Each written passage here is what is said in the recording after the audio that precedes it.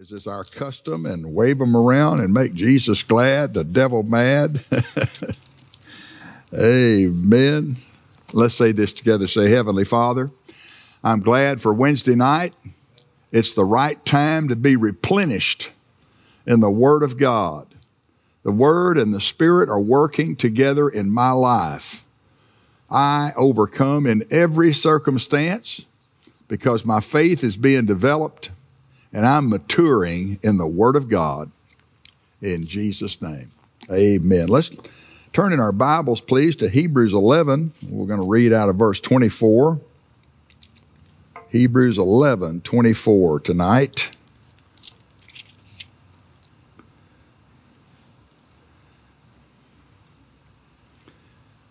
And it says, by faith, one version says by an act of faith, Moses, when he was come to years, refused to be called the son of Pharaoh's daughter, choosing rather to suffer affliction with the people of God than to enjoy the pleasures of sin for a season, esteeming the reproach of Christ, or the reproach for Christ, greater riches than the treasures in Egypt. For he had respect unto the recompense of the reward. And so tonight I wanted to share a message entitled Respecting the Covenant. Respecting the Covenant. You know, I came across this word just in my normal reading today in the Old Testament. And one of the Psalms for the day, today is the 14th. Happy Valentine's Day, by the way. I'm not wearing red, but anyway. In Psalm 74, it asks the Lord, to have respect unto the covenant. Verse 20, Psalm 74:20, have respect unto the covenant, for the dark places of the earth are full of the habitations of cruelty. That's Old Testament. And so it reminded me of this message. It's funny how when you're reading your Bible, and I thought, well, I've preached on on respecting the covenant, and so here we are. I want to share this message with you. So, what power we have available to us. And the reason, of course, is because of our covenant with God. I mean, Jesus shed his blood once and for all, and it's enough. I mean, sometimes I come across situations, circumstances that look heavy. They look frankly impossible, and I just concentrate on the blood is enough, Lord. The blood of our covenant is up there in heaven. It's in the mercy seat. You look at me through the blood. You see this situation that I'm in, and you have respect to the blood that was shed for me, and I have the victory. See, I'm always coming at things from the point of victory instead of trying to get the victory. I'm coming from victory, and it's great to respect the covenant. We need to respect our covenant. And so this Bible is all we need in order to operate as sons of God. It's everything we need, and especially in the New Testament, and especially the epistles. But the rest of the Bible is valuable. Why? Well, because the Old Testament is written for our admonition. It's written for our warning. This is what happens when you drift away from God, when you drift away from his word, when you're not steadfast in the covenant. Most of the trouble that Israel had is because they weren't steadfast in the covenant. They lost respect. They quit looking at it. And so really not respecting the covenant is why so many live far below where they should be. I mean, God's paid for a level up here, and we're way down here, It kind of reminds you, I've told this story several times, but it comes to my mind, recently about back when they used to cross the Atlantic. They had the Atlantic Passage was on a big steamship, and they didn't have airplanes to fly across the Atlantic. They had airplanes, but they didn't go very far. Just little hop here and hop there, little mail plane or whatever. They didn't fly across the Atlantic with passengers. And so if you wanted to get to England from America, you had to go on the Atlantic Passage, and it'd take 4 to 5 days. And you bought your ticket. And so there was this man out by the lifeboats, and he was huddled down there, trying to stay warm. It's cold out there in the Atlantic in some parts of the year. And somebody was walking by, and he's down under that lifeboat just eating some crackers. He said, "Brother, what are you doing?" He said, "Well, I'm eating my lunch. I've got some crackers I brought with me." He said, "Well, what are you doing down there eating crackers? You've got the dining room is open. They're feeding you. They've got a great lunch in there." He said, "Oh, I can't afford that." He said, "Well, it comes with a ticket." He purchased the ticket and the food was supplied, and he didn't know it. That's the way a lot of Christians live their lives. They've got covenant blessings. They've got covenant, things that have been bought and paid for by the blood of Jesus that they're not experiencing. So we see here in Hebrews 11:27 that Moses' faith is noted. It's, Moses' faith. He had respect under the covenant. And it says here in verse 27, you go back there, New Bible, so I have to lick my fingers. Sorry about that. It said, "By faith he forsook Egypt, not fearing the wrath of the king, for he endured as seeing him who is invisible." See, so it talks about his faith. He saw the one who was invisible. Well, how did he see it?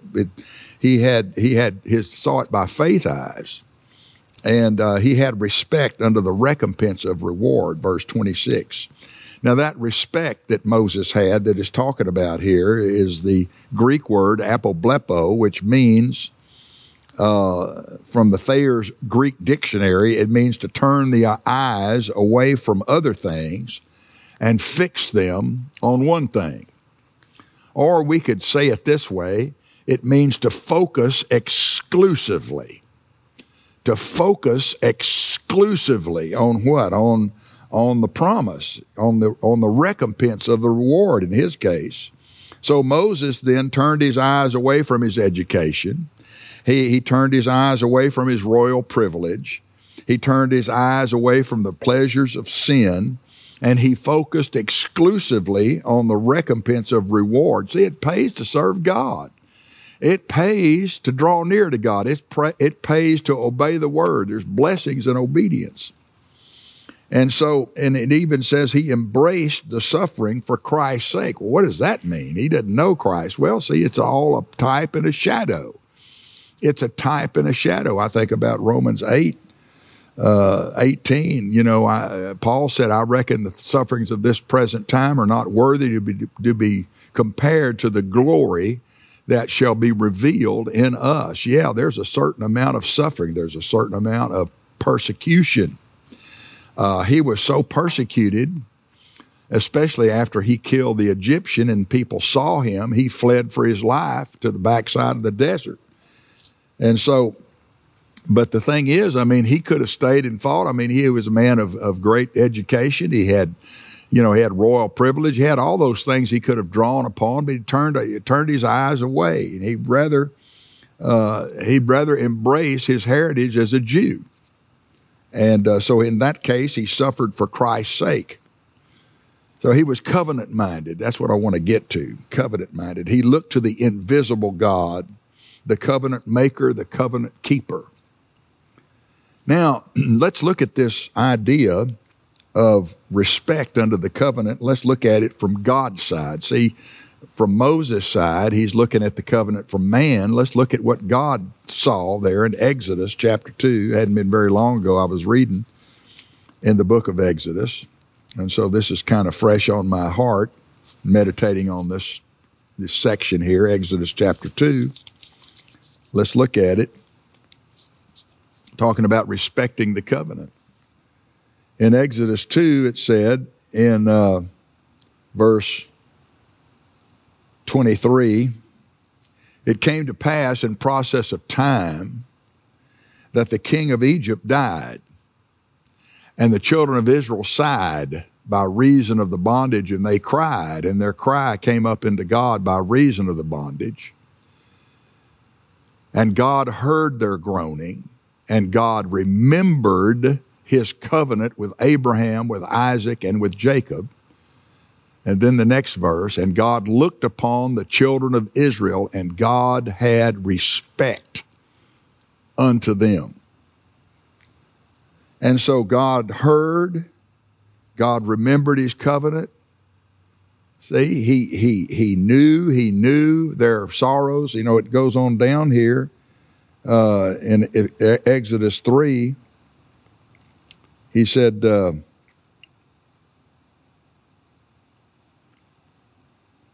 verse 7, he's talking to Moses. And the Lord said, I have surely seen the affliction of my people which are in Egypt. I have heard their cry by reason of their taskmasters, for I know their sorrows, and I am come down to deliver them out of the hand of the Egyptians and to bring them up. See, not just to deliver them out of, but to bring them into that land, unto a good land, a land flowing with milk and honey, unto the place of the Canaanites and the Hittites, the Amorites, so forth. So God had respect. See, he had his respect. He remembered. The word remember there is not like he forgot it. It's just that he likes to be put in remembrance. Their cries stirred in God his respect to Abraham, Isaac, and Jacob, to whom he made each of them. He told each of them about his covenant. Not just Abraham, but Isaac and Jacob also. He made promise to all three of them. And so he looked upon the children of Israel and he had respect. That is, he focused exclusively on them.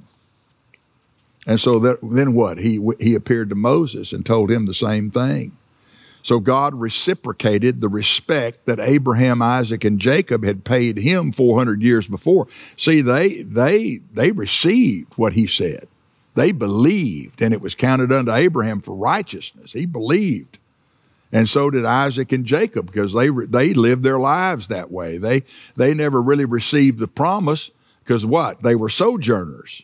And they never did really get to go into the promised land, but they still believed it for their seed.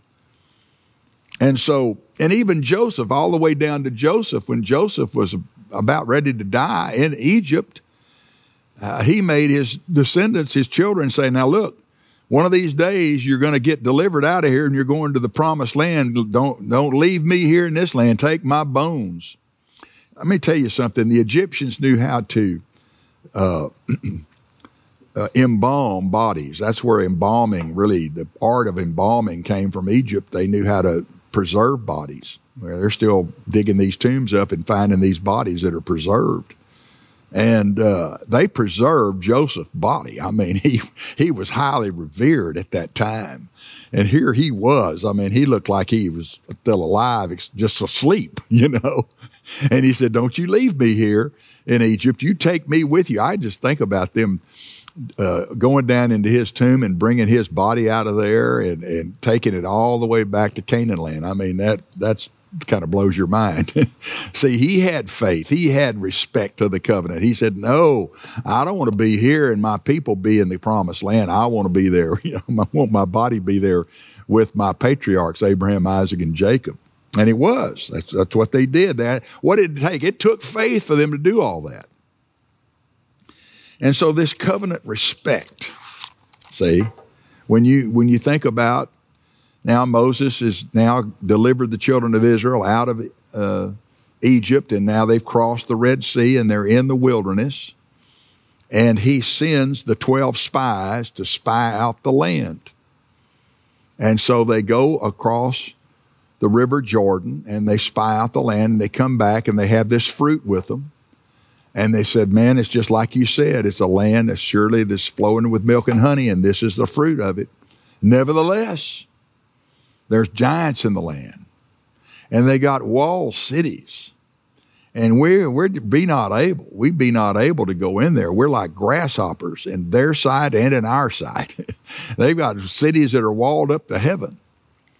So 10 of the spies focused exclusively on the circumstances. They couldn't think about their covenant. But 2, Joshua and Caleb, they focused exclusively. See, it's not that they ignored the walled cities. They didn't ignore the giants. They just said, no, we're well able. They're bread for us. We're well able to go in and take the land. They focused exclusively on their covenant. Glory to God. They focused exclusively on the promise and the promise keeper. You know, there's a promise keeper behind the promise. Amen. There's a covenant keeping God, and he is God Almighty. He's El Shaddai. You know, he's incomparable. He's amazing. He's all powerful. Praise God. That's who's in our camp. And so, you know, when you go through the Bible, you see Israel often cried out without any faith. And murmuring and complaining is what that's called. And God is not obligated to listen to that. But, you know, we can cry out in faith. And, you know, when they cried out under bondage and everything, it did touch his heart. And he said, you know, I've made a covenant with Abraham, Isaac, and Jacob. I'm going to get them out of there. It's time for them to leave. It's time for them. And see, God does everything legal. And we've been talking about prayer the last couple of weeks. And last Sunday we talked about, you know, that God allows and likes for us to put him in remembrance. Come, let us plead together. Put me in remembrance. In other words, you know, make a legal argument about your covenant. See, because why? Because you have respect unto that. You know, part of you doing that, you're not arguing with God and you're not being smart aleck with God. You're letting him know that you know what the covenant says concerning your need. And he said, he invites you. So come, let us plead together. Put me in remembrance. Declare thou that thou mayest be justified. Jeremiah. So, this murmuring and complaining, see, that's a sure sign that we don't have respect for the covenant. We're emphasizing the circumstances. So what are you exclusively focused on? I mean, you know, we all go through things. Sometimes we go through hard times. We go through things that are just seemingly impossible. They're they're huge. They're giants. They're walled cities. It just seems like there's no way forward. Are you going to focus on that, or are you going to focus on the one whose blood was shed for you and whose blood is there behind the veil? It's in the Holy of Holies. It's right there at the mercy seat. God Almighty sees that blood every time he sees you. He's reminded.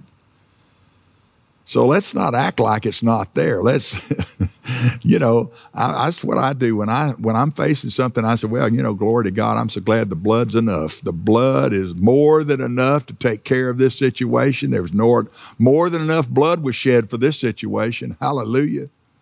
I'll let God know right from the get-go that I've got respect under the covenant. I'm looking to that covenant. So what are you exclusively focused on? See, if we have to discipline ourselves, because we're just all built like, you know, we have flesh, and our flesh wants to focus on impossibilities and despair and hopelessness. Remember, I've been urging you not to just sit all day long and watch the news. When I watch the news all day long, I just get focused. That's what I'm focused on. See, I can't focus on it. I might hear it. I might go by and I get a headline. I find a headline here and a headline there. I keep up with things going on, but I don't focus on it exclusively. Instead, I'm just always looking to his covenant. I'm looking to what he told me about this year. I look to what he said, you know, that everything old is new again. Everything that was receding is advancing again. I'm hearing about that all the time, and I'm just rejoicing over it because I know I'm looking with the eye of faith like Moses did. So turn your eyes away and gaze away from the circumstances and fix your eyes entirely on the covenant. You know, Moses chose. He had to choose to suffer affliction with the people of God. He had to choose not to go back to Egypt. He had to choose to leave. Joshua and Caleb chose. They could have joined in with the other 10 spies, but they chose. And you've got to choose. It's always a choice. You have to choose. You have to choose what you're going to focus on. Are you going to focus on the trouble? Are you going to focus on the pain? Are you going to focus on the natural report? Or are you going to turn your eyes and focus entirely on the covenant of God? Hallelujah. So choose life, choose the word, choose faith, and choose the reward, choose the rewarder. Lift your hands and receive tonight. Hallelujah. Respecting the covenant. Praise God. I hope you got a little encouragement out of that. Hallelujah to God. Thank you, Lord. I'm so glad we're in covenant with Almighty God. I'm so glad Jesus shed his blood 2,000 years ago. He didn't have to do it again. He already did it once. And once was enough. Hallelujah.